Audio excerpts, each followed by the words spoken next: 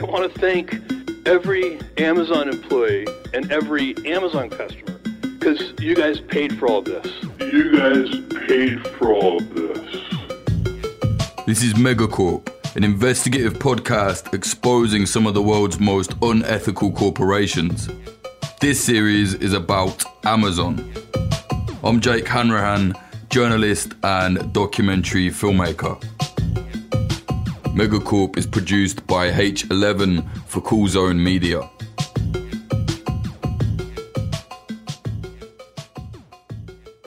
So, after 8 episodes now diving into the many scandals at the heart of Amazon, I thought it was time to talk about the man who built the empire, Jeff Bezos. As we know, Bezos is the richest man on Earth. He founded Amazon in 1994, and now it's one of the biggest companies on the planet. It's also, as we've discovered, one of the most controversial. But how did Bezos get to this point?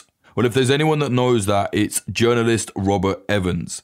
He runs the Behind the Bastards podcast, which looks into the lives of some of the worst bastards on Earth. So I spoke to Robert Evans about Jeff Bezos. Robert goes into a lot of detail in this, so mostly I'm just going to let the interview run. First, maybe if you can just kind of go into the early life of Jeff Bezos, because he didn't start out as Jeff Bezos. He was born Jeffrey Preston Jorgensen. And one of the things that is, I think, the first and most amazing thing about the Jeff Bezos story is that his actual father abandoned the family. And this is not like your normal story of a dude winding up without a dad, where like there's something like really unsettling or dark here. It's that his actual father, his bio dad, Theodore Jorgensen, was just like kind of a shithead carny who really, really, really loved unicycling. He was a high-wire unicyclist, and having a kid got in the way of his unicycling dreams. Yes, you did hear that right. Jeff Bezos' biological father abandoned him when he was young to fulfill a dream of his as a high-wire unicyclist. Now, it's not funny when somebody abandons their family, but what a strange start that is. Anyway, Robert explains more. He could not get on board with being Jeffrey's father and eventually kind of bounced the fuck out of his life. And in fact, did not know that his son was Jeff Bezos and who Jeff Bezos was really until a journalist tracked him down like decades later when Amazon was a huge deal and was like, you know, your kid's like super rich and creating what's turning into this monster company. He was very surprised. And I think is still kind of a deadbeat unicyclist dude. So Jeff, by the time he was pretty young, his mom had met a new dude whose name was Miguel Angel Bezos Perez, who was a Cuban who kind of his version of the story, and I don't know about much about his family back in Cuba or kind of like where they stood and whatnot, but he was apparently as a teenager like painting anti-Castro graffiti, which got him in trouble, and at age 16 he had to flee the country. And so he wound up in the United States. He did his undergrad work at the University of Albuquerque. So he wound up because Bezos comes from the Southwest, right? That's where his family's like a lot in New Mexico, because his mom's side of the family were really heavily involved in the U.S. nuclear programs and like nuclear missiles and all that good stuff. And Miguel wound up in the same region because the University of Albuquerque was offering free scholarships to Cuban refugees. And so he met Jeffrey's mom, Jacqueline, when he was working as a clerk at a bank that she worked at too. And they fell in love and married. And I think I don't think Jeff really remembers much time before Miguel, because Miguel's just kind of always been his dad. And so his mom changed his last name to Bezos, and that's how he became Jeffrey Bezos, is because this Cuban immigrant dude kind of stepped into his life and took over as his dad. So he got pretty lucky there. It's a little bit of a winding story. I think it's very funny that his dad abandoned him to be a unicyclist, but also I think it's probably too much to say that had an effect on him, because I don't think it doesn't seem like he had any memory of that, you know? So it's unlikely that like that laid some deep-seated wound that is responsible for anything that Amazon's done since.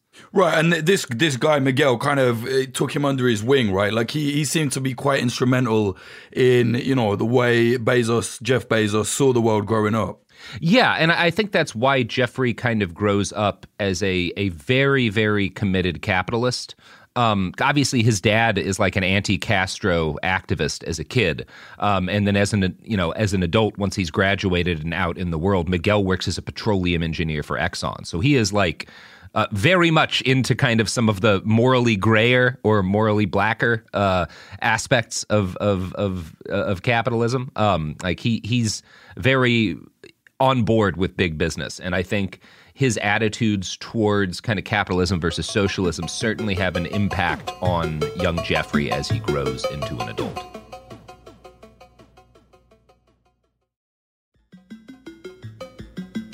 When did we see these things kind of manifest? He didn't go straight to Amazon, right? He built he built a good life for himself already before that. Yeah. So he goes to, his family has, number one, his maternal family is loaded, right? They've got, he spends his summers as a kid on a 25,000 acre ranch in Texas, which is, land is cheaper in Texas, but you're not poor if your family's got 25,000 acres. 25,000 acres. There are countries in Europe smaller than this farm, But it also means that Jeff spends his childhood with his grandpa doing a lot of practical engineering, learning how to not just put up fences, but build different feeding things for livestock, doing a lot of handyman work, repairing engines and stuff. So he grows up with this really a lot of experience making things and working hard, and this kind of he's very molded both by his adopted father's attitudes towards free enterprise and by this kind of very idyllic rural American chunk of his upbringing where he's, working on a farm and self-reliance and all this stuff. And of course, it's self-reliance within the context of it's his grandpa's hobby farm, His grandpa does not have to make a living with this farm. His grandfather was in the U.S. nuclear program for decades and then retired. And this farm is kind of his hobby as a retired man. So you get two sides of it. Both Jeff is kind of convinced I've grown up with this kind of traditional American rural self-supporting, you take care of yourself, the government doesn't attitude, but also the reason why it's so much more pleasant than a lot of people who grow up in a rural agricultural setting is that they're rich. I grew up in a farming community, and it's not, most people do not have access to the resources he had, but I'm not sure he's really aware of that. I think he kind of sees himself as having a salt of the earth upbringing, even though that's really not the case. And he benefits as well because he's farming in the summers, and then during the rest of the year he's in Houston. That's where his family kind of winds up, and he goes to this very special. He's in a public school, but his school district has money for something they call it the Vanguard program, and it's basically this super special gifted and talented program where they're kind of experimenting with different ways of taking care of teaching kids and of course sort of molding the curriculum of the program to the gifts of the children in it. It seems like a good idea. It works really well for Jeff. And it's you hear about stuff like this too with Bill Gates in particular. And I think Steve Jobs kind of benefited from something similar when he was a kid, ditto Wozniak, where these are at the very least upper middle class kids who benefit from a specific kind of educational program that is not available to most kids. So Jeff has very early access to computers. He's able to do what he wants in school rather than kind of do what the school wants him to learn. The school is kind of looking at, okay, here's what Jeff's interested in. Here's the stuff that he thinks is fascinating. Let's mold his educational program to it. And he's a very competitive kid. There's a writer who's sort of evaluating the school program when he's 12 or so. And, decades later, she still had her notes on him because he really struck her as Very intelligent, very competitive. He was working on a science project at the time called an infinity cube, which was this battery-powered thing with rotating mirrors that made the optical illusion of an endless tunnel. And it was a thing he'd seen in a store but was expensive, so he made a version of it for himself for cheaper. He was entering a bunch of local science competitions and winning them. He's a very, very bright kid. Everyone kind of pegs this kid out as special, and they just this whole community, because again, this is a public school program. This whole community in Houston pours resources into Jeff when he's a little kid, and he graduates. He and his, I think he's in Florida by the time he graduates, but he starts this kind of after school program the summer after he graduates with another kid where they're teaching younger kids science stuff, doing stargazing and whatnot with them. He has a really early interest in space travel. His favorite show is Star Trek as a kid. He's got kind of some of these utopian dreams, and it's weird because there's this mix of these sort of utopian, and Star Trek is coming at utopia from a very left-wing sort of perspective. And he's fascinated by that. But all of his heroes are these businessmen, Walt Disney and Thomas Edison, these guys who are real capitalist heroes. And he prefers Disney to Edison because he thinks Disney was better at building a team and working together, making them work together in a concerted direction. And it makes sense that Disney is kind of the person he idolizes, right? Because Amazon definitely has that sort of thing that Disney has where they're pulling everything in the world to them and making this kind of capitalist Katamari that just owns everything in a space.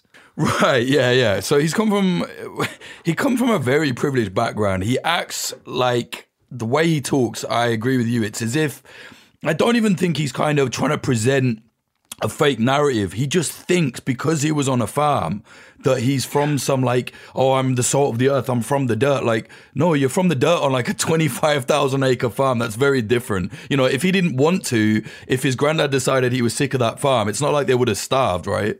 Yeah, they could have stopped all of the farming and kept living comfortably in the ranch house and would have been fine. And I think it's easy when you're in the kind of position he was as a kid to note that we worked hard. I was up at dawn every day. We didn't stop working until night. We did a bunch of really physically and mentally difficult tasks. So that means I had kind of this working class experience and upbringing. And the reality is that you don't really know any of that. You're not really having the authentic experience if there's not the fear of failure.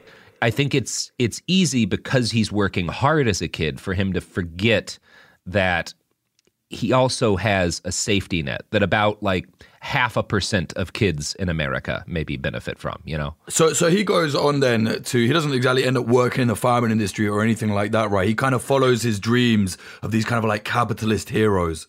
Yeah, he follows his dreams. He does start a little kind of educational business that does seem like a decent thing to do. And then he goes off to college. He goes to Princeton.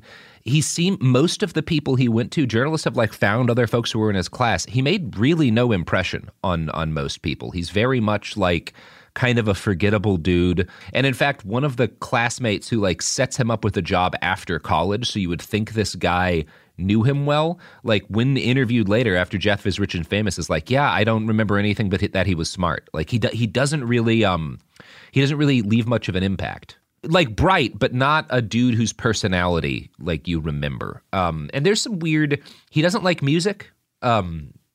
And it doesn't appear to be a thing where some people have an auditory processing issue, right? Where it's uncomfortable, for whatever reason, music just it doesn't feel good in their ears. I don't think it's that because he'll play music for other people and stuff. So with that in mind, let's take a look at a tweet Jeff Bezos put out on February 3rd, 2020. Next to a picture of the singer Lizzo, Bezos wrote, quote, "I just took a DNA test.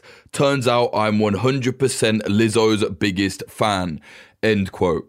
Now, obviously, that's very cringe to say, but also this is from a guy that apparently doesn't like music. He's either lying, disingenuous, or he does actually like music. Who knows which one it is? He just doesn't get it, He just doesn't understand why people like music, which is interesting. Some folks will claim that this is why Apple beats Amazon to the digital music game, right? And then Spotify later. Amazon is, for all the things they're ahead of the curve on, kind of always behind on digital music. Which there's a weird, the stuff with Joe Rogan and Neil Young and the fight over Spotify. There's kind of a weird parallel there because Neil Young, when he deletes his catalog from Spotify, I'm sure he has an issue with Joe Rogan, but a big part of what Young is doing is he's got to deal with Amazon Music, right? And so he's plugging Amazon Music too, Convenient, yeah. They're all millionaires, right? Like, you shouldn't expect any of them to be your hero. But yeah, so people will say that that is kind of why Amazon is consistently behind the curve when it comes to digital music, which is noteworthy just because one thing you have to give Amazon credit on, they're ahead of the curve on most things, But Bezos just doesn't get that, and so they're kind of consistently behind. And yeah, he eventually winds up working in a company called Fitel, which is like a tech finance company. This is in the mid 80s. I think 84, 85 is when he gets his first big boy job. And so that's this period where computers are starting to become standard in investment banks and brokerages, but they're still not the norm, right? That process begins. The more forward-thinking investment banks and brokerages are putting computers in, right? But a lot of this is still done by analog. Today, all trading is kind of done by these machines, and there's some human input, but a lot of it is these computers kind of gambling with each other. This is he's in on the ground floor of that process, and he is working with a company that basically gets hired by these big banks and brokerages to help them set up these networked computer banks that are initially just kind of augmenting human decision making, but will eventually take it over to a very large extent in finance. That's how things work now. And he's I don't think he's necessarily a huge part because he's not a visionary part of this, right? He's working for the visionaries who see where the future is going to be here. But he is also, as a coder, helping to build this. So he's definitely it's a good internship for him in terms of he's experiencing work with these people who have seen the future and helping to kind of make it with people. And he bounces around a few of these early fintech companies until in 1989, he starts having a conversation with a colleague about hey, we're setting up these computer networks that are connecting brokerages and allowing them to basically gamble a lot faster. What if we were to set up a networked computer intranet thing that anyone could use to connect to news stories, which will be curated algorithmically based on a person's interest? And they almost get investments in the idea. This is basically like how Facebook and Twitter work, right? It's a version of that. It doesn't quite happen, but the fact that Bezos is sort of thinking about this in 1989 shows that he does have a really pretty deep understanding of where networked computing is going to go, right? He's not just following the trend. He's predicted, this is going to be a big deal. And he's very much ahead of the 8 ball on that. I think in the early 90s, he gets a job with an investment an investment firm that manages a hedge fund called D.E. Shaw.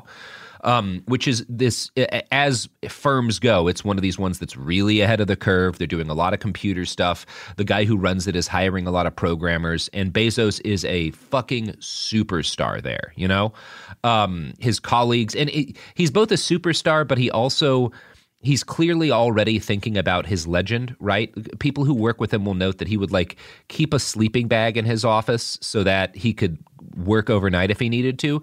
But the main purpose of the sleeping bag was not for him to actually sleep at work because he didn't do that often. He just kept it in view so his employees would see it and would think, oh, Jeff, I need to work like that because Jeff is crashing at work sometimes. He's using it as a prop, right? Just to interrupt for a second, I think this point that Robert is explaining is very interesting. If you look at how Amazon went on after Bezos started it, he's always saying how people need to just work harder. But as we see here, he allegedly used props to give the impression that he was the hardest worker back in the day. Now the hardest workers are on the warehouse floor, and he's telling them they need to work as hard as him. Perhaps he's still using props now. He's very much bought into the kind of myths we say about how you ought to work and kind of, this is how you get ahead is by being the busiest and by, sleeping at your desk and basically living at the office, this kind of stuff that is huge in the tech industry, right? This is why Google has sleeping rooms and massages on site and they try to keep people at the office as often as possible. This is just kind of he wants to. I think he understands that mythologizing is an important part of being a founder, and I think even though he's not a founder at this point, he wants to found a big tech company. That is beginning to be his ambition. But he's working at D.E. Shaw. He's doing great. He meets a woman named Mackenzie Tuttle while working at the hedge fund. She'd graduated from Princeton too. She actually studied with Toni Morrison when she got an English degree, which is weird that there's a connection between Toni Morrison and Jeff Bezos that close, but there you go. She's a novelist, and she's kind of working as a secretary in this tech company, and she winds up with a big crush on Jeff. And it is one of those things, like we talked about Bill Gates. Bill Gates has gotten in some trouble recently because he had a history of creepily hitting on women who were his employees at Microsoft. Yeah, and some connections to Epstein. Yeah, and some kind of connections to Epstein. We could go on for a while about that. It does not appear to be that kind of case with Bezos. Mackenzie, even though she's divorced him now, is adamant that she was the one who started hitting on him. She was the one who kind of pushed him to go out with her and fell in love with him. And it does seem they stayed together a long time. They've split up now, but they were together 20 years or so. And she was a big part of the creation of Amazon. So whatever else, it does seem like he is a human being who is capable of connecting with another person, which I guess there you go. So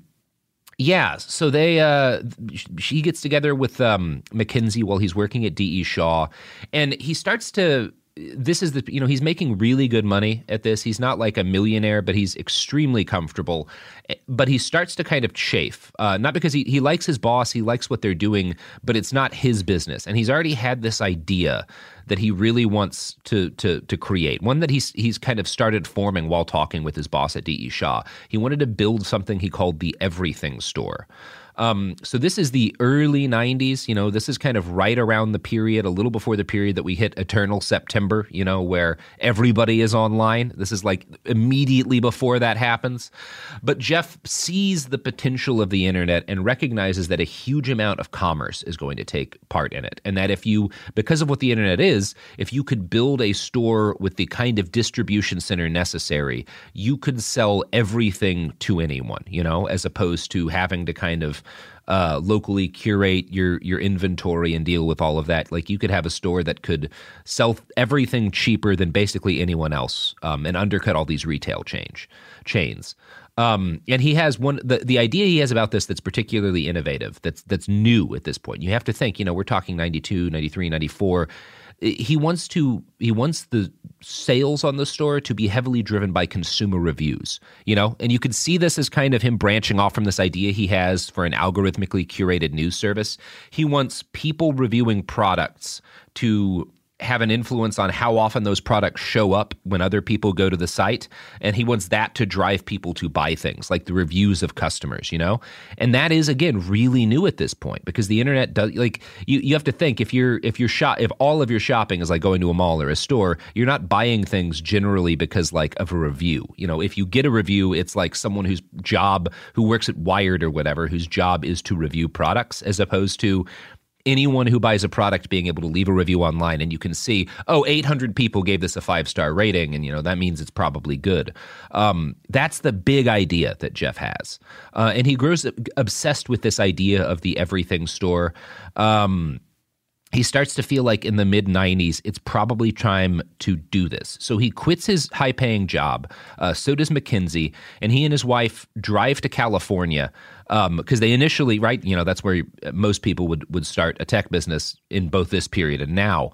But he decides taxes are too high because the thing about e-commerce, right, and this is the way it works, or at least it worked for a while. I think there's been some changes. But consumers at the time you would only have to pay taxes on whatever the business would only have to pay taxes based on the state that it resided in, and so he winds up taxes in California are too high. It doesn't make sense. He goes to Washington State because it has good infrastructure.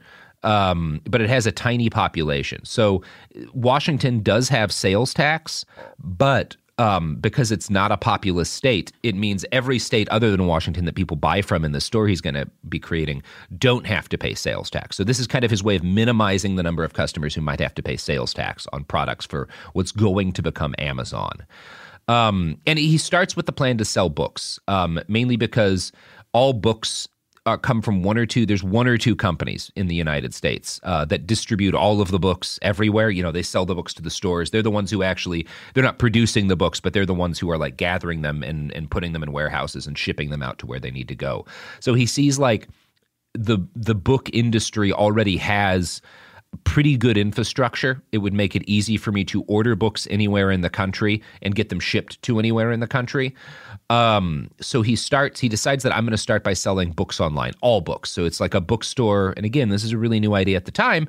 You don't have to like go to the bookstore and see if you can find something or like have them special order something. Everything is just available all the time. They wanted to call it Cadabra at first, and then makeitso.com because, again, he's a big Star Trek nerd. But their friends thankfully talk them out of most of these things. They go through a bunch of different names. And relentless.com, I think, is Jeff's favorite. You can actually still go to relentless.com today. If you type it in, it'll take you to Amazon. But yeah, so they start this business. They eventually land upon Amazon as a name, and it's worth noting that like when this business, when he starts this company, he puts $10,000 of his own money in it, which is a significant amount of money in like 1995. But it's also primarily funded by $84,000 in interest-free loans. Some of them from his first employees, who are people he met in the financial tech industry, and pour money into it. And a lot of it comes from his parents. And in fact, they eventually invest $100,000 of it in 1995 of their own money. So it is this thing. It's the same deal with Elon Musk, really, where he gets his first business gets started because of money that his dad and his mom and dad pump into the business. So remember, kids, the moral of the story here is if you want to make it big in business, all you have to do is have rich parents. That's it. My simple solution to the problem was remove people from the scene and help them feel safer. In response to attacks against Asian Americans, Maddie Park raised over $250,000 to donate cab rides to the Asian community. There is so much more work to be done. We really need to come together and tackle this issue as a community. Support the Asian community. Learn how at lovehasnolabels.com. Brought to you by Love Has No Labels and the Ad Council. Jeff tells them there's a 70% chance they're going to lose it all. The fact that they're willing to invest that in him says a lot, both about their level of financial privilege and about, just they believe in their son. So it's this mix of like, well, that's very sweet, but it's also this continuing story where it's like, yeah, part of why Jeff Bezos is so successful is he got every lucky break a motherfucker can get, It's this consistent story with these big tech founders where they all have they all have the best fucking luck they could possibly have had.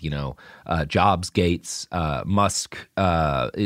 It's a very consistent story where it's like, yeah, you were rich, you had all of the educational resources, you had all of the backing of your family, you had everything about your life up to this point was geared at clearing a path to you and making it easy. And again, I think it's easy for them to miss that. I think it's easy for a guy like Bezos to miss that because you're still working hard, you're still putting in a lot of hours. But motherfucker, there's a lot of people who work just as hard and don't have parents who can throw $100,000 at their business idea, So Amazon, there's a couple of sneaky things that they start to do early on. One of them is that these book distributors have a rule where you have to order 10 copies of a book at a time for them to ship it to you, because they're selling to bookstores. They're not selling to individuals.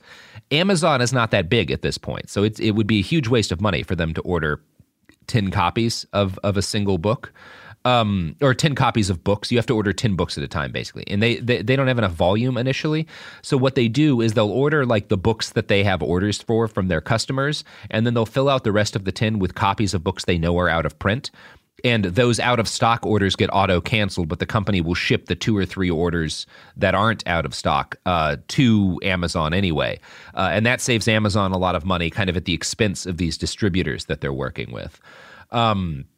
They get another $145,000 from his parents a year or so later because, it's an early company. It's burning money very quickly. It loses $300,000 in 95. But Jeff does kind of say, hey, there's a good chance this will fail, Mom and Dad. Now you've put $250,000 in. But he also starts to investors projecting net sales of $74 million by the year 2000. And he is way off because his actual net sales by 2000 are $1.64 billion. Amazon grows really fucking quickly. There's all these sort of attitudes from the early days. Every big tech company kind of mythologizes its early days. Amazon's first company motto is "Get Big Fast." They have an IPO in 1997. They have this legal fight with Barnes and Noble. And while they're kind of doing this in these early days, Jeff's writing his first letter to shareholders, because they have their IPO in 97. And one of the things he writes in this letter is, this is day one for the internet, and if we execute it well, for Amazon.com. And day one is like a religious thing in Amazon. Day one thinking is the way they kind of talk about it. Like, you need to be thinking like it is day one, for the future, for the internet, for whatever it is you're working on. You have to have this acceptance of kind of infinite possibility. That's the attitude that he tries to inculcate within his employees. People work very, very hard at Amazon. They do not have initially, like, they have just a couple of warehouses at first for like the first big Christmas rushes they have.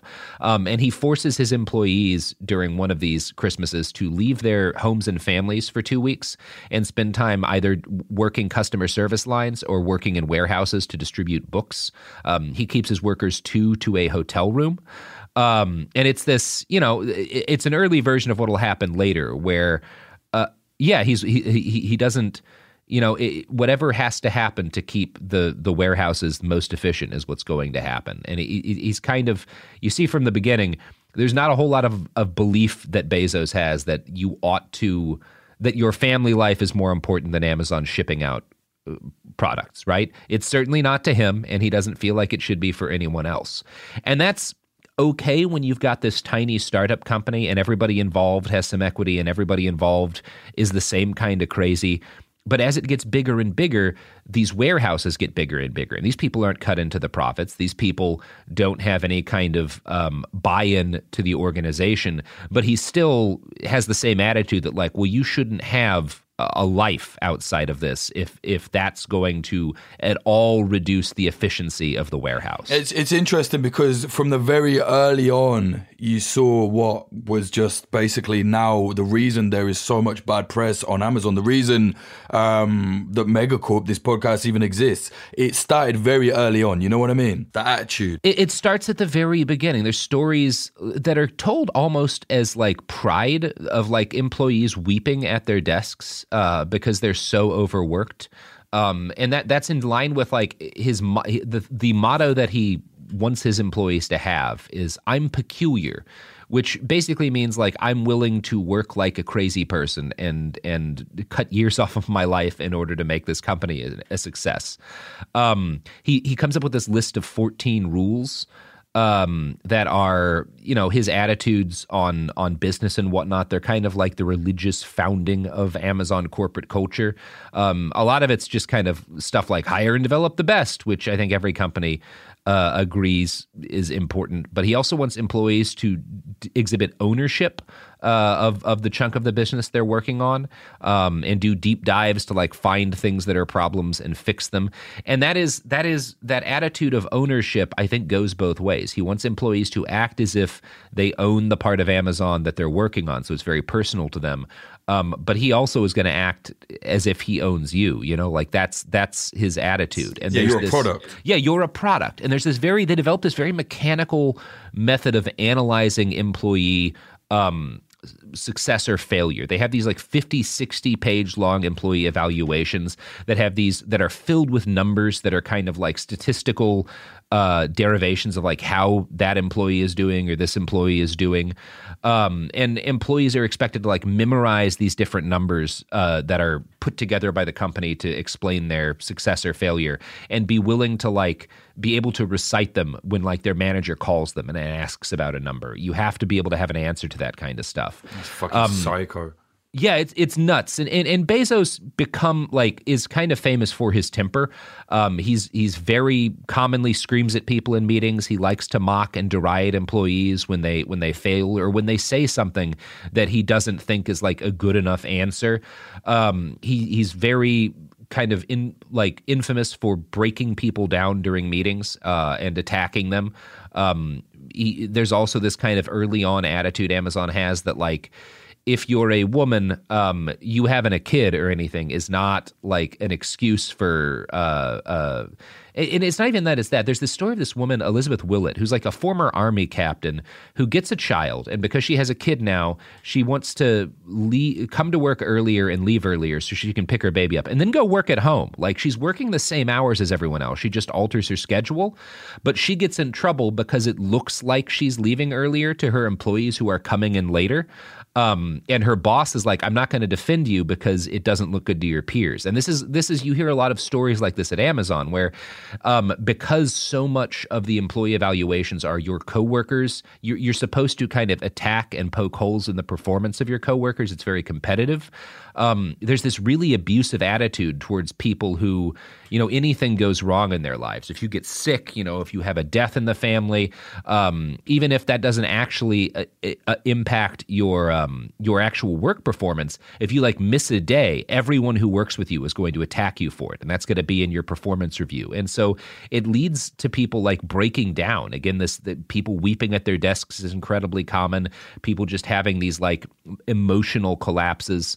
And a lot of it's driven by, because Jeff is the kind of guy who to employees' faces will insult them and attack them and give these very detailed breakdowns of like why they've failed him. And he builds a system within Amazon that is supposed to spread that attitude out to everyone else. Like, again, this is kind of, I guess, the most important point, and maybe even like the penultimate point I want to make here. Amazon is, the way that it works, the way that it treats people is an extension of how Jeff Bezos treats people. Like, he built it to work that way. It is everything that is kind of abusive and anti-human about the company's labor practices is that way because it's how Jeff thinks people should be treated. And it's how he treats people in person. These big impersonal robotic systems are a reflection of how he treats individuals who work for him, including people who he's known for years. He's very famous for like somebody will like spend years and years working 80-hour weeks and be integral to the company's success. And then the instant they stumble, he fires them and replaces them with someone else. There's no understanding of like, and there's plenty of failures that Bezos makes. He never has to pay for them, right? Like him missing out on Apple Music and, failing to understand that that's an area for Amazon. He doesn't get fired for that, but he lets people go or edges them out and replaces them with someone younger for much smaller snafus. And it's I think that's kind of the best point to end on, is that when you think about the things that are anti-human, that are really fucked up about how Amazon functions, those things are fundamentally reflections of how Bezos treats the people in his own life. This company is a direct reflection of his personal morality. That was Robert Evans going into the details of Jeff Bezos and how he formed Amazon in his own image.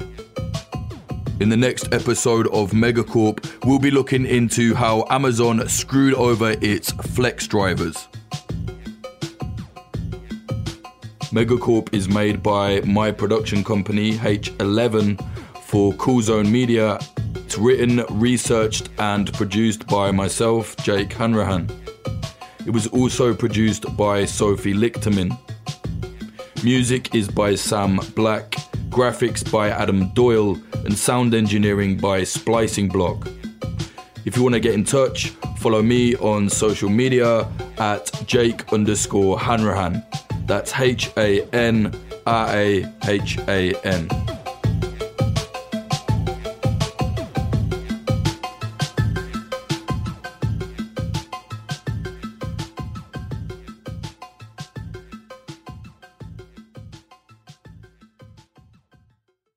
Let's take a moment to breathe.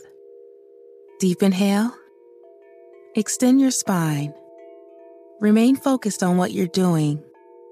If safe to do so, exhale slowly, leaning to one side. Inhale back to center. If safe to do so, exhale slowly to the opposite side. Find mental health resources at loveyourmindtoday.org. This message is brought to you by the Huntsman Mental Health Institute and the Ad Council.